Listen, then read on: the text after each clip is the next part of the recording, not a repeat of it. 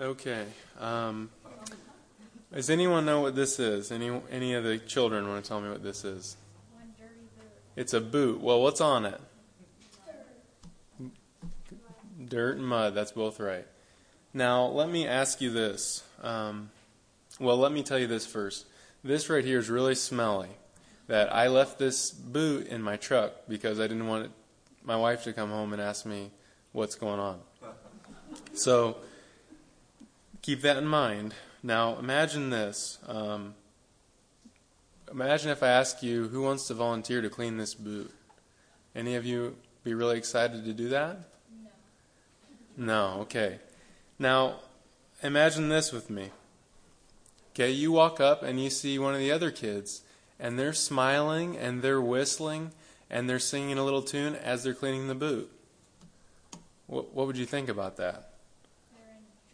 They're enjoying cleaning the boot. That would be kind of strange, wouldn't it? Now, you might ask them, well, what are you doing? And if they told you this, well, Andrew told me that he would pay me $100 to clean each of his boots.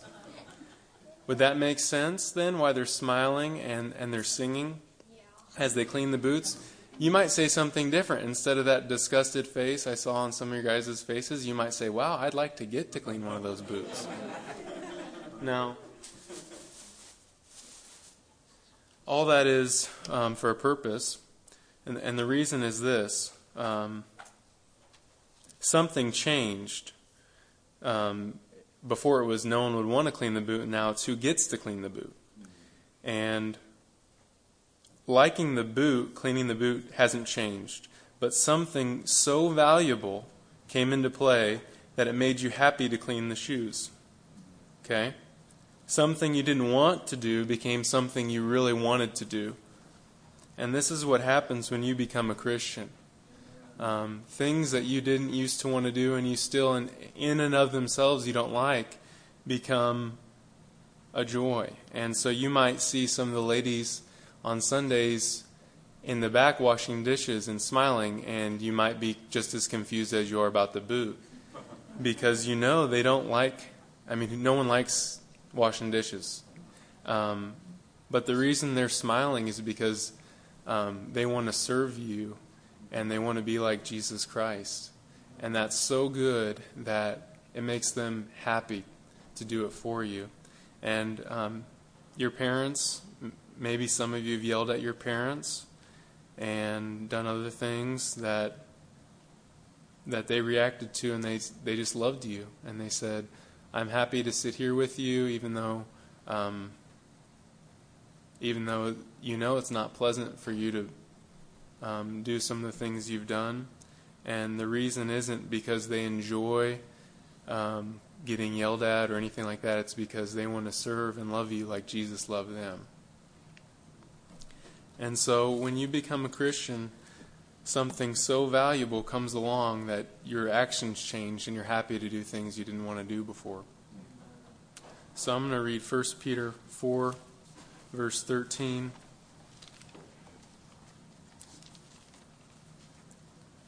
And it says this.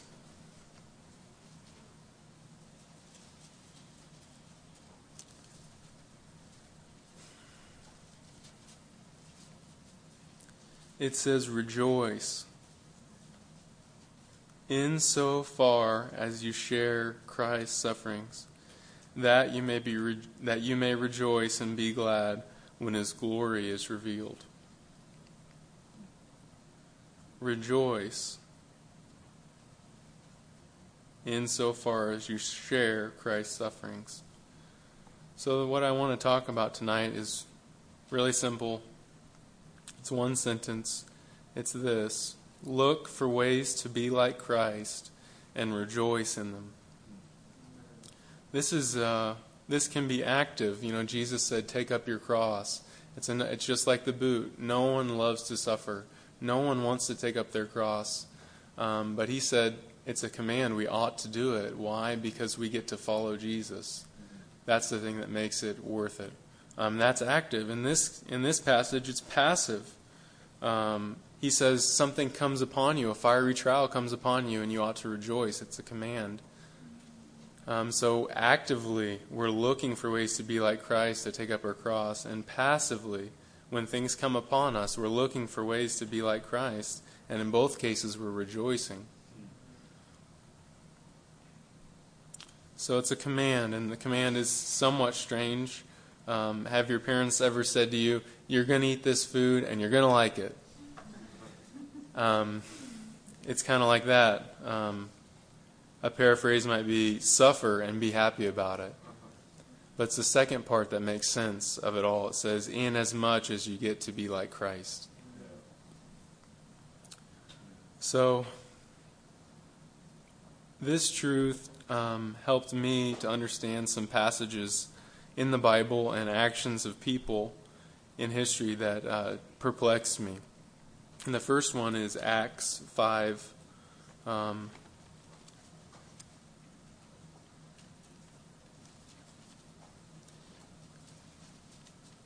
In Acts 5, verse 40, some of the apostles had been out sharing the gospel, and the religious leaders of the day didn't like that. And so they called them in and said, don't do that anymore. And verse 40 says this, and when they had called in the apostles, they beat them and let them go. And they left the presence of the council, rejoicing that they were counted worthy to suffer dishonor for the name. So what happens is they're beaten, and it's not light. They were probably walked out with blood on their backs, and it was very serious. And what they did was they rejoiced. They said, wow, I got to be beaten today. And that in and of itself doesn't make any sense unless you read the second part. They rejoiced. Why? Not just that they were beaten, but that in being beaten, they were counted worthy to suffer dishonor for the name of Christ. They got to be like Jesus. Christ came into the world and He suffered for others. He suffered for those that didn't love Him. And He was beaten. And they were happy because they got to be like Him, and it made that beating less than nothing to them. That it was something they could take joy in. Another passage, Philippians 1:7.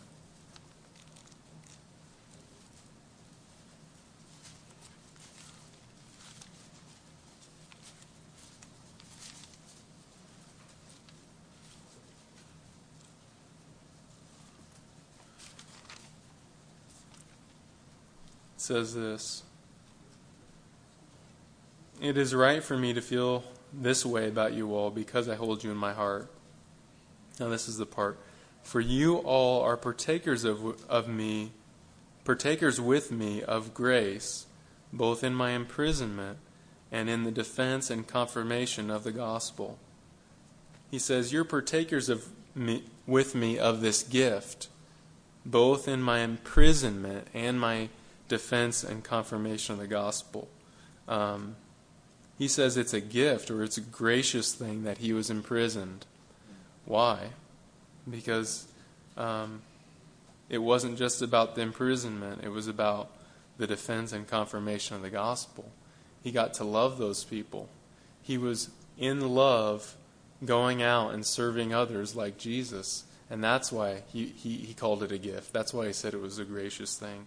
And, just go a few more verses down. In 129 he says, it has been granted or gifted to you that for the sake of Christ you should not only believe in Him, but also suffer for His sake. So he says what? Suffering for Christ is a gift. Very different. Almost incomprehensible to me before God showed me. God showed me that it's not the suffering that they enjoy. It's that Jesus Christ and being like Him is so great that the suffering becomes small. And they actually are happy. If it means to be like Jesus, that you have to suffer, they're happy to do it. And Paul says this, again in Philippians. I'll just read this to you. It says, he's talking about how he gave everything up in his life that he may know Christ and the power of his resurrection and may share in his sufferings, becoming like him in his death. Paul says he'll give up anything just so he could be like Jesus. In what way? Sharing in his sufferings, becoming like him in his death.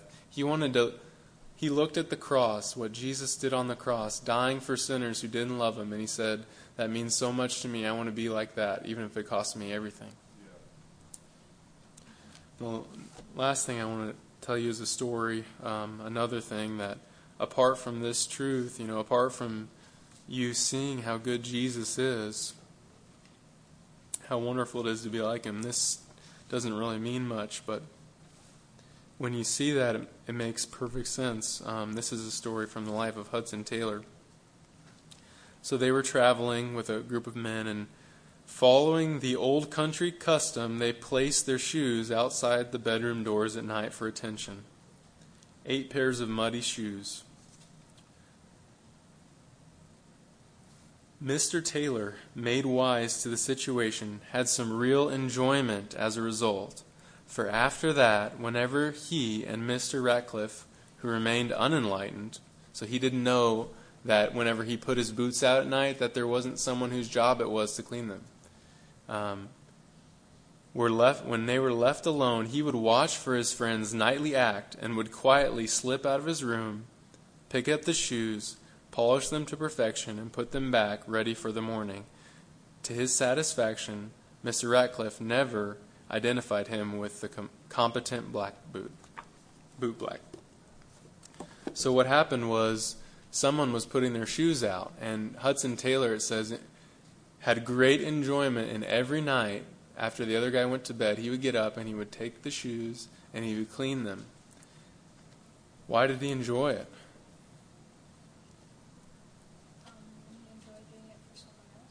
He did. He enjoyed doing it for someone else. He enjoyed doing it for someone else because he wanted to be a servant like Jesus Christ. And so I might ask you this, kids. Back to the shoes, You would be happy to clean the shoe for $100, most of you. Would you be happy to clean the shoe if it meant you got to be like Jesus? Because when you're a Christian, something happens. God gives you a new heart, and He loved Christ most.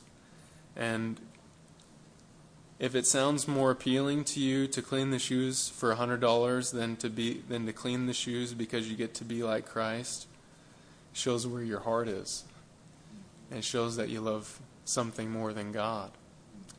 The Bible says we can't serve two masters. That we're going to hate one and love the other. And for every true Christian, what they want more than anything is to know and honor Jesus Christ. That for every true Christian, if someone said, I want you to clean this shoe and I'll give you $100, and someone said, here's this shoe and you're not going to get anything for it and no one's going to know about it, but you get to be like Jesus.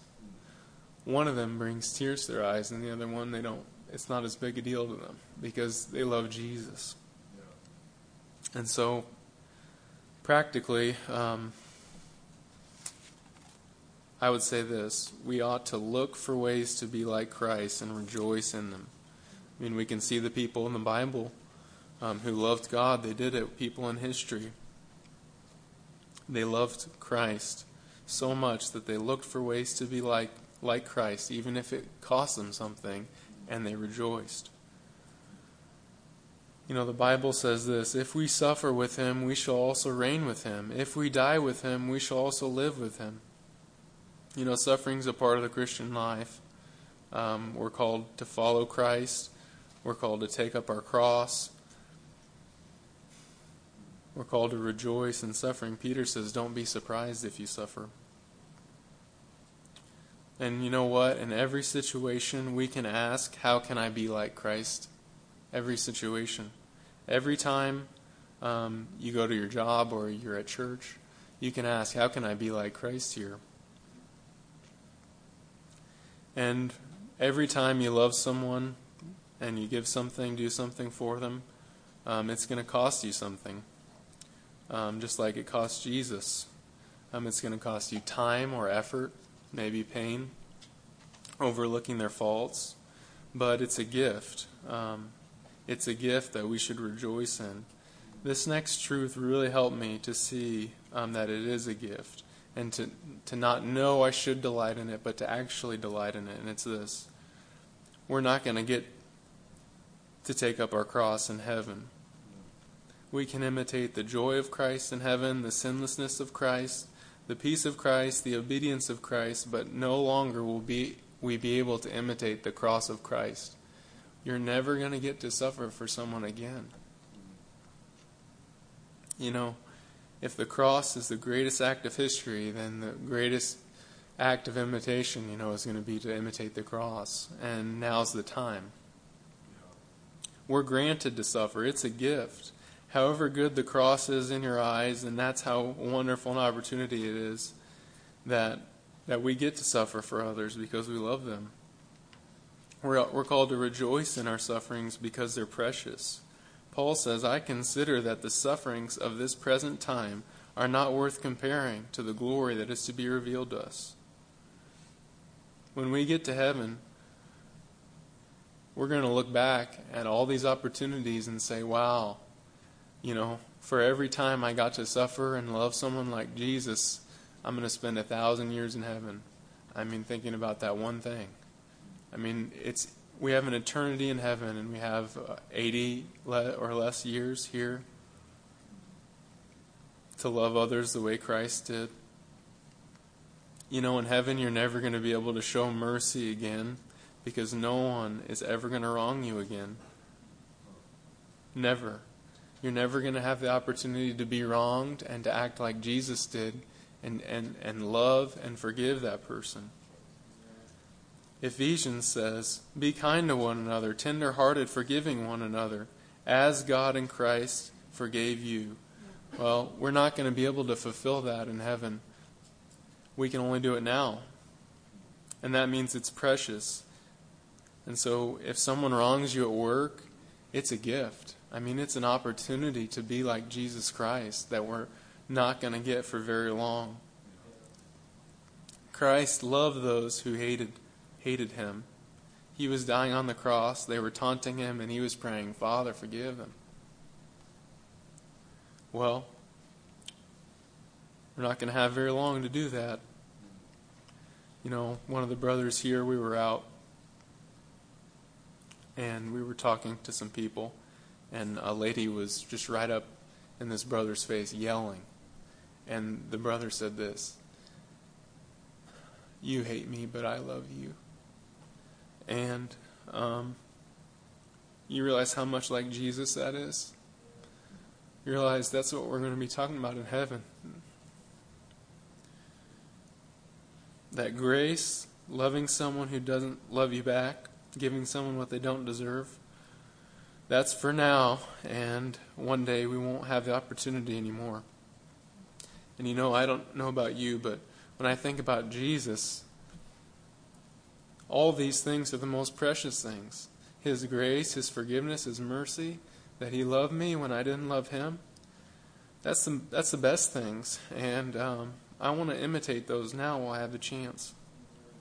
So we ought to look for ways to be like Christ and to rejoice in them. This has something to do with our thinking. I'm not sure I understand all of it, but I do know this, that 1 Peter 4:1 says, arm yourselves in the same way of thinking, since Christ suffered in the flesh. There's something about our thinking. I don't know that I can explain it all, but I do know this. This has to do with the mind, and Paul says it too. He says, have this mind in yourselves that's yours in Christ Jesus, who didn't count equality with God a thing to be grasped, but He humbled Himself. There's something about looking at Jesus and what He did on the cross and thinking about it that changes something. It's something in the mind. And I can say this, I wanted to share this because I think that this way of thinking has changed my actions and my attitude daily more than anything else. An example is this. You get home from work. This is a real example. And I lie on the couch and my wife's in the kitchen. And you hear, honey. And the way she says it means I need help. I need help in the kitchen. And, if I'm thinking about myself, I'm thinking about how comfortable the couch is and how I don't really like chopping, vegetables. But when I think about Jesus and that He came down from heaven to die on a cross for me, it changes my attitude, I want to go in there. And it's not a chore. It's not something I have to do or begrudgingly do. It's something I get to do because of what He did for me.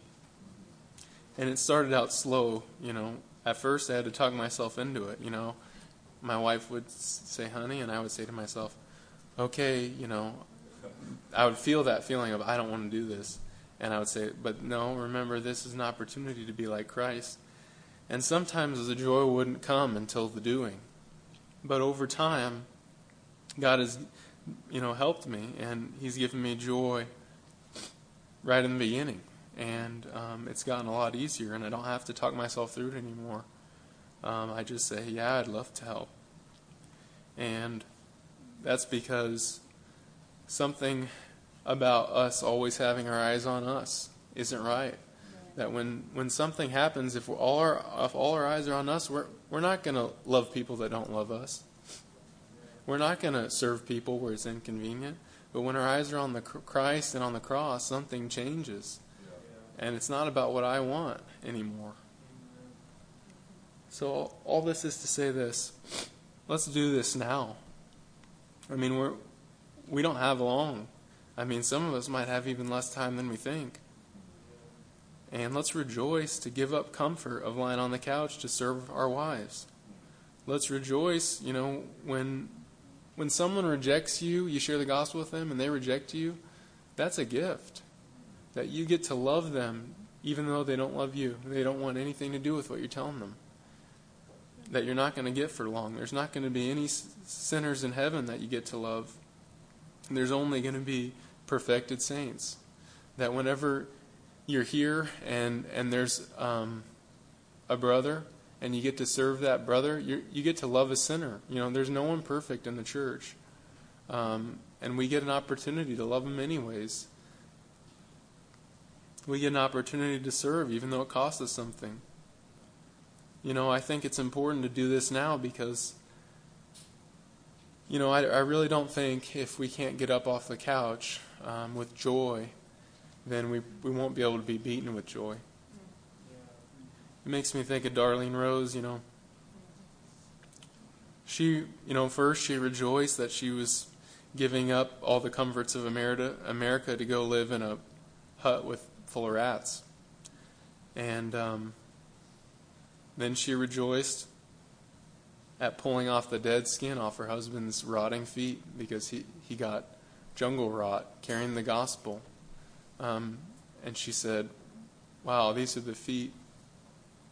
They're beautiful feet because they took the gospel to these people. And she rejoiced. And I don't think it's a coincidence that rejoicing in these things, and in her book, it doesn't sound like it was an easy thing. It sounds like God's teaching her along the way. And then in the end, she's able to rejoice, that she's starved. She's 60 pounds. She's about to die. And she says, if that one guy got saved, it was all worth it. And I think it's connected, I think that she can say that because she was rejoicing in the little things along the way. And so I want us to look for opportunities to be like Christ and rejoice in them. Little things throughout the day. Just imagine, you park in the farthest spot at your work, and so you can let the other people get the better spots and walk a little bit closer. I tried to do this, and every day I don't want to do it. It's something so small that you have to die to yourself. But, many of the days I walk out my job and I think, well, at least I did that, At least I did that one thing for Christ. And I really believe that in heaven someday, probably that'll be the best thing I did, because some days I just fail, at work. And I'm thankful for that small thing. And so I just might end by saying this: let's look for ways to be like Christ, and let's rejoice. When's the last time you thank God for somebody wronging you? That's what Mason's talking about, thankfulness. We can be thankful for every difficult situation, because in every situation that's difficult, that we have to suffer, we get to be like Christ. Even if it's just in obedience. There's some suffering that maybe the way we can be like Christ is just obeying Him. And just maybe there's suffering where you're sick, and it doesn't have anything to do with anyone else, but you can identify with the suffering of Christ by saying, "Your will be done, not mine." And when somebody wrongs us at work, we can say, "Thank you, Lord, that I get to show this person grace." The worse it gets, the better opportunity it is to be like Jesus.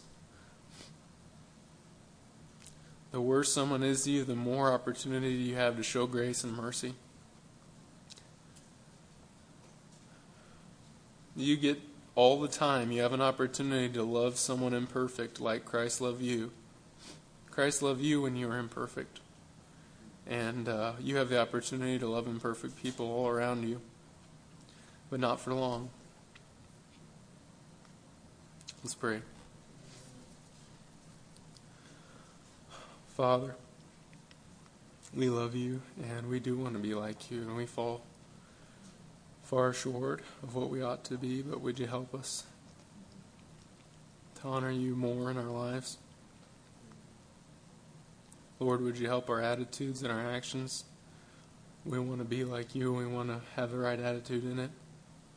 Lord, we again just commit this word to you and say, it doesn't mean anything if you don't teach it to us. Would you make it real? Amen.